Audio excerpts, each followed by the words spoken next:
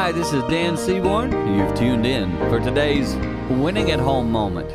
Having a conversation just yesterday with a gentleman who's going through some really hard times in his life. And he made the statement about how grateful he is for these opportunities to grow. Did you hear that? For those of you in your family life today, marriage, kids, wherever it fits. For those of you going through some trials, understand that these are opportunities to grow. Look back at your life. What's been another occasion where you've went through a challenging time, but through that time, you can see you've deepened.